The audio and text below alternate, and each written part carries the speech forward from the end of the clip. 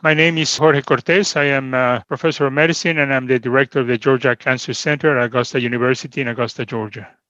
We had been using Ponatinib for a long time, and it was approved on the basis of a study called the PACE trial, where patients had been identified as the maximum tolerated dose of 45 milligrams daily. And that's the dose that had been approved on the label. Very effective at that dose, but we also started recognizing that some patients developed arteriocclusive events. And by that, I mean cardiovascular events, myocardial infarctions, angina, cerebrovascular events such as strokes and transient ischemic attacks and peripheral vascular events. So with that concern, which sometimes limited the use of this drug, we explored whether different starting doses, particularly lower starting doses, could lower the safety concerns but maintain the efficacy and try to find that adequate balance so that the patients could get the maximum benefit. The design of the study was for patients with chronic myeloid leukemia only in chronic phase, and they should have received and experienced resistance or intolerance to at least 2 prior tyrosine kinase inhibitors or have the mutation T315I. And they were randomized to receive a starting dose of 45 milligrams daily, which is the standard, 30 milligrams or 15 milligrams. The primary endpoint was to achieve transcript levels BCR-ABL of 1% or less.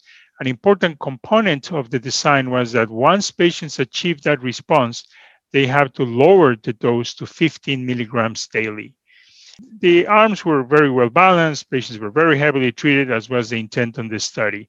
The main finding of the study is that the primary endpoint was significantly better for the patients that received the standard starting dose, the 45 milligrams daily. The response rate in that group was 44%, whereas for the other 2 groups receiving lower doses was 29% and 23% respectively. So a big difference in terms of efficacy.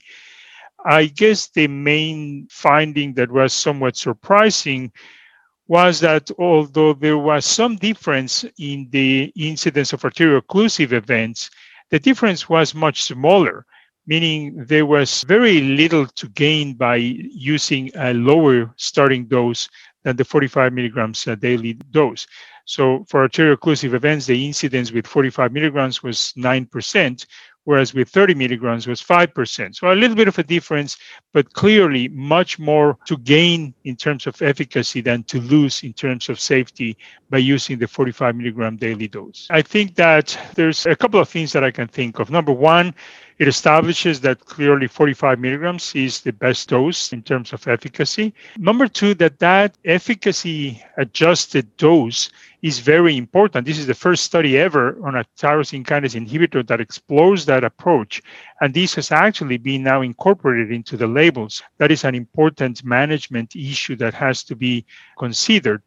And number three, it also investigated some of the subsets of patients that may particularly benefit from the higher dose. For example, patients with the T359 mutations, patients with the most refractory disease, those are patients that require particular attention. And I think more globally, the main practice changing element of this study is that we should use this drug on patients who need it, and rather than avoid it, we should manage it well. And this study provided a guide as to what is the optimal way of managing these patients. There are many things that we still need to learn. One important question that I have and I want to explore further is the mechanism for these arteriocclusive events.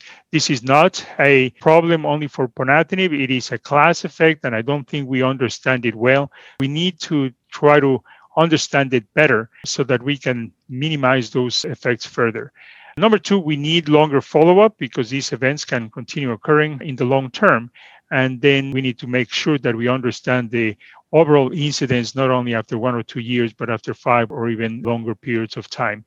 And three, there are new tyrosine kinase inhibitors coming along the way. One good example is asciminib, and it'll be very important to determine the value of each drug and what specific populations can benefit from one or the other. The most important message to me is that Ponatinib is a very useful drug, and there are many patients that can benefit from this drug. Any patient that has already experienced resistance to a second generation TKI in whatever line of therapy they use, to me, it's a perfect candidate for Ponatinib.